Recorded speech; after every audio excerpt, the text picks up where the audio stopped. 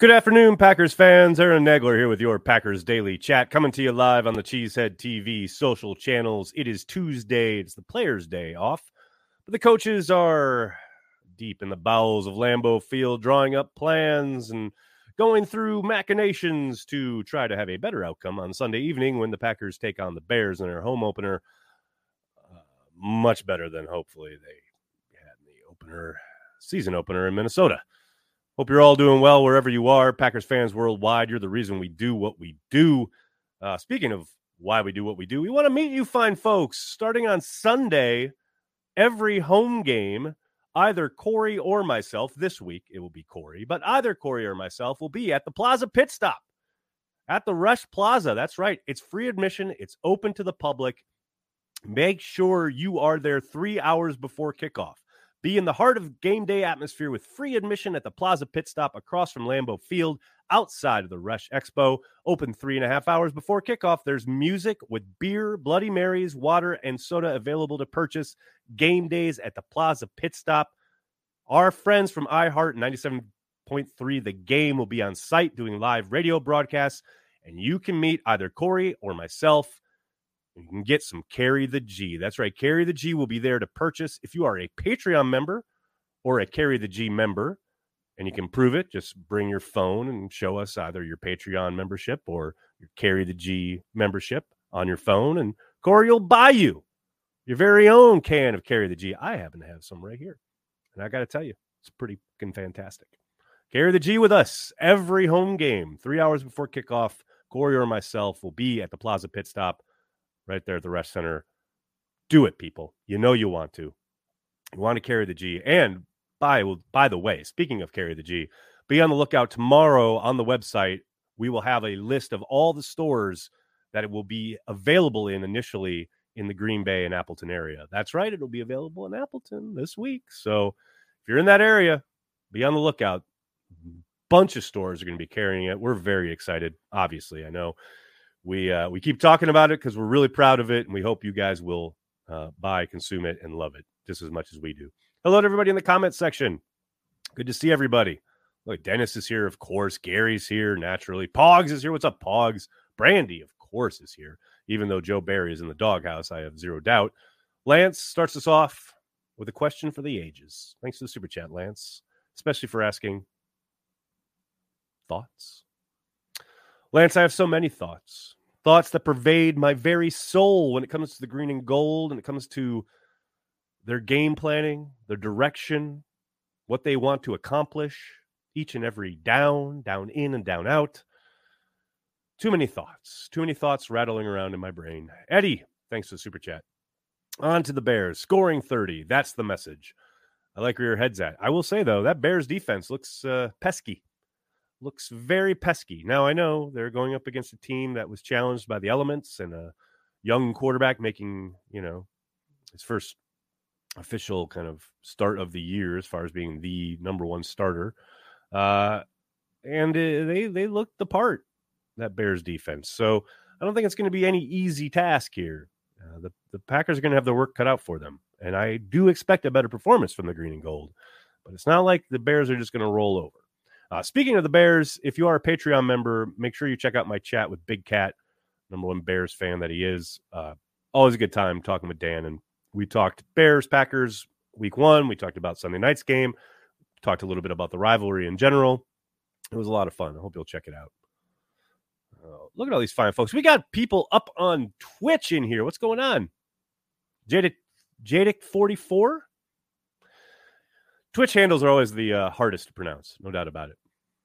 42-0 at halftime, like it's 2014. All right, let's hold up. Let's roll it back a little bit. Caleb Jones show, Newman at right guard, Nyman at right tackle. That ain't gonna happen, Trayson. Caleb Jones was brought up. If you look at Tom Silverstein's Twitter, mostly because of injuries around the league, and they didn't want to lose him from another team trying to poach him. I'd be absolutely shocked if he rolls out there with the starters on Sunday night. It's more of a depth move and or making sure that he stays in the fold more than anything else. He's still raw as hell, and I'd be shocked if he was anywhere near game action. But we'll see. We will see. Howdy, Big Talker. What's up, Jeff Ness? How you doing? Just up here doing some big talking. That's all I do, man.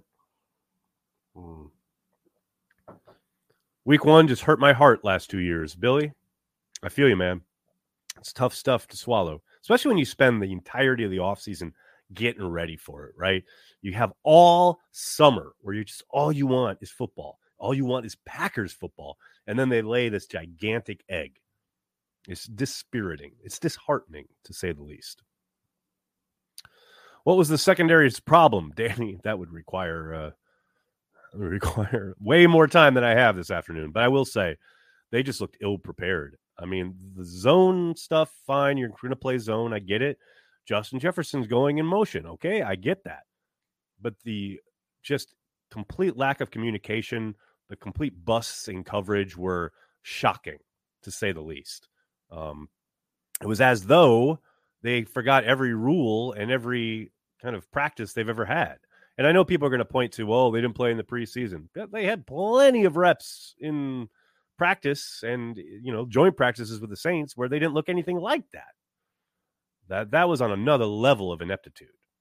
And there were stretches where they looked fine. They looked really good, actually, for a number of drives.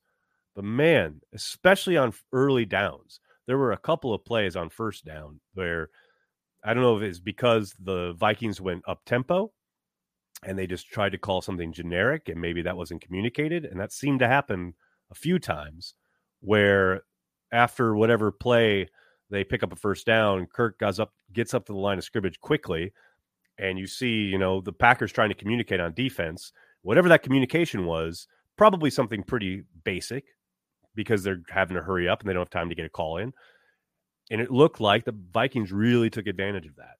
And that's certainly something they're going to have to look out for against other veteran quarterbacks. Probably not so much this week with Fields coming to town. I'm not saying that Fields isn't talented because I think he is, but when you've got a quarterback who can control things at the line of scrimmage, it can be a weapon. And I think the Packers got taken advantage of in that regard.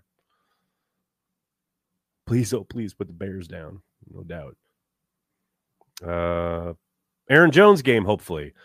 Man, just don't overthink it. That's all I keep coming back to. Like, we spent all summer long here on Packers Daily talking about how Aaron Jones and A.J. Dillon were clearly, and I'm talking clear and obvious, clearly the best skill position players that the Packers have on offense.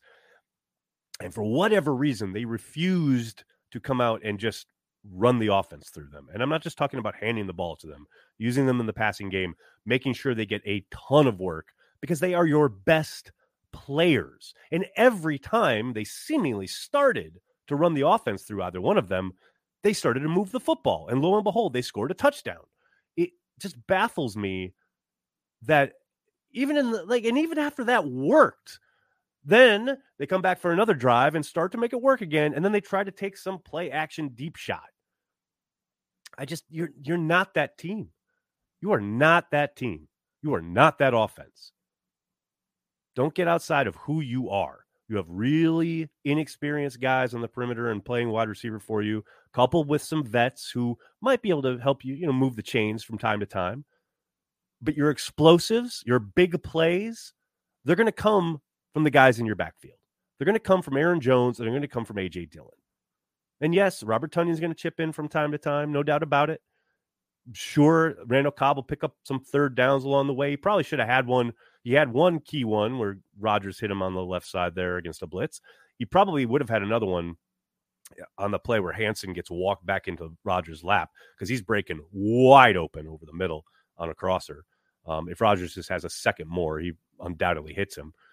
But it's like those plays are going to help, move the sticks, etc. But your big plays consistently are going to come from Jones and Dillon. And yes, you're going to get stuff from Dobbs. You're going to get stuff from Watson when he catches the ball. But your best players are your running backs. You have to run through them. You have to do it. It just baffles me that they had all offseason and they came out with whatever that plan was that we saw on Sunday.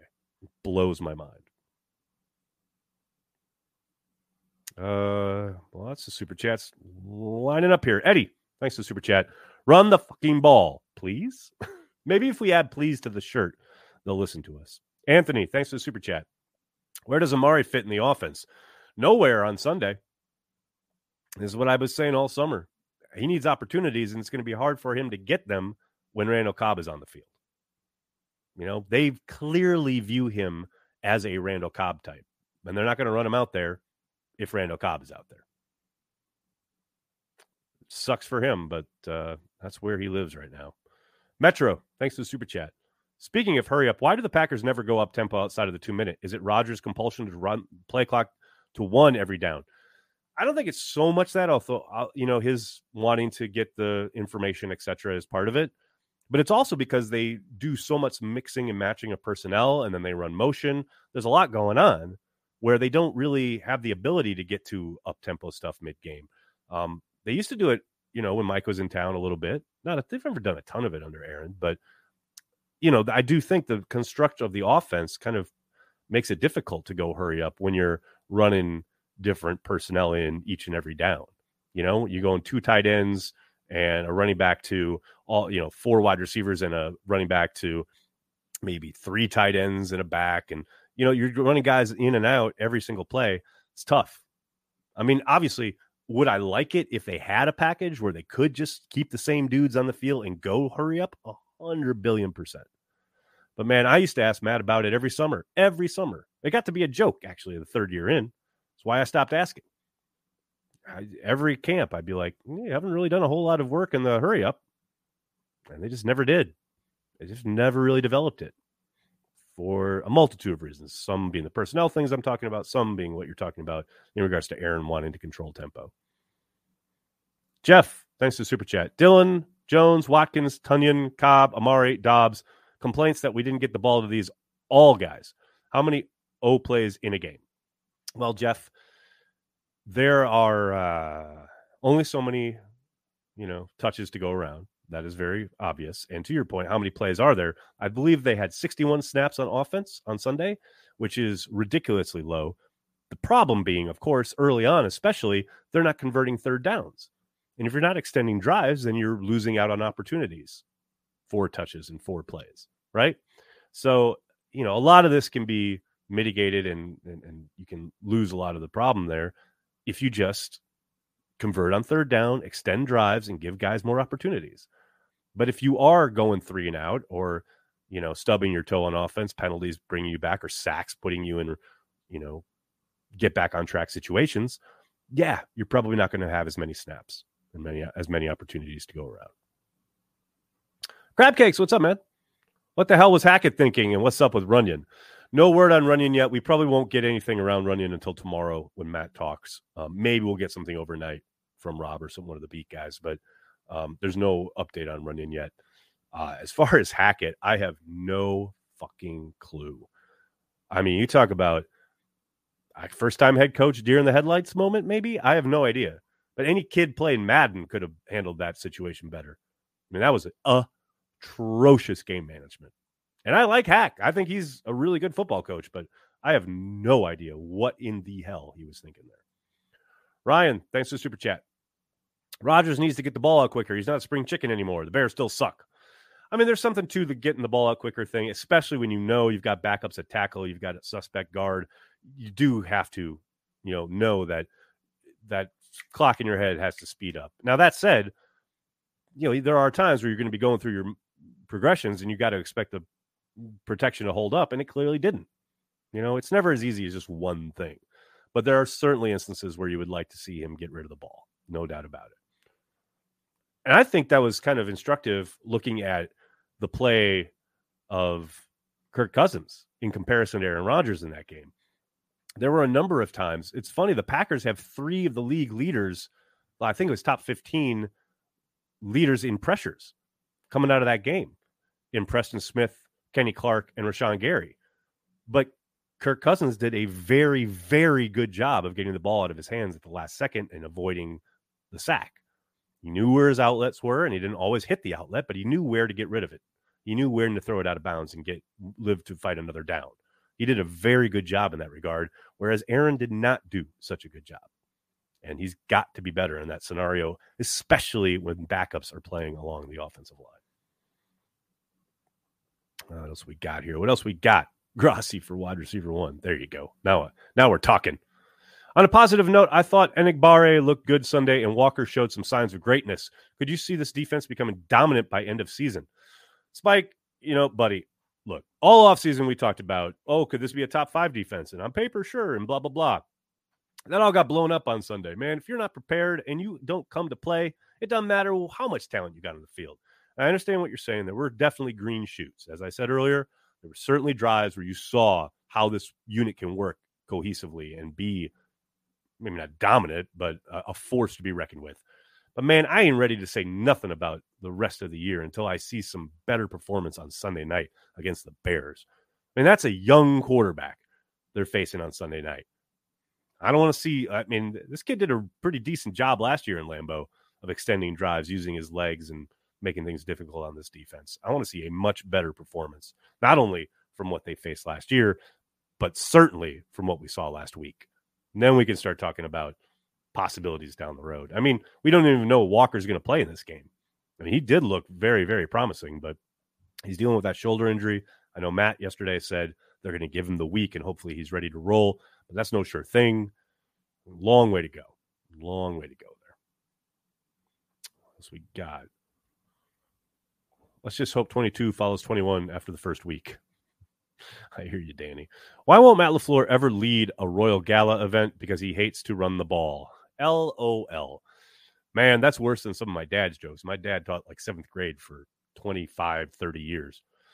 And my mom always used to say that he fit so well because his sense of humor was in line with the 7th graders. Hey, Aaron, I'm attending my first Packers game at Buffalo this year. Is row 6 actually too close to the field where I made a rookie ticket buying mistake? Not at all. Jesse, you're going to have a ball. I will only say this. My first time ever going back then, it was Ralph Wilson Stadium, up to Buffalo.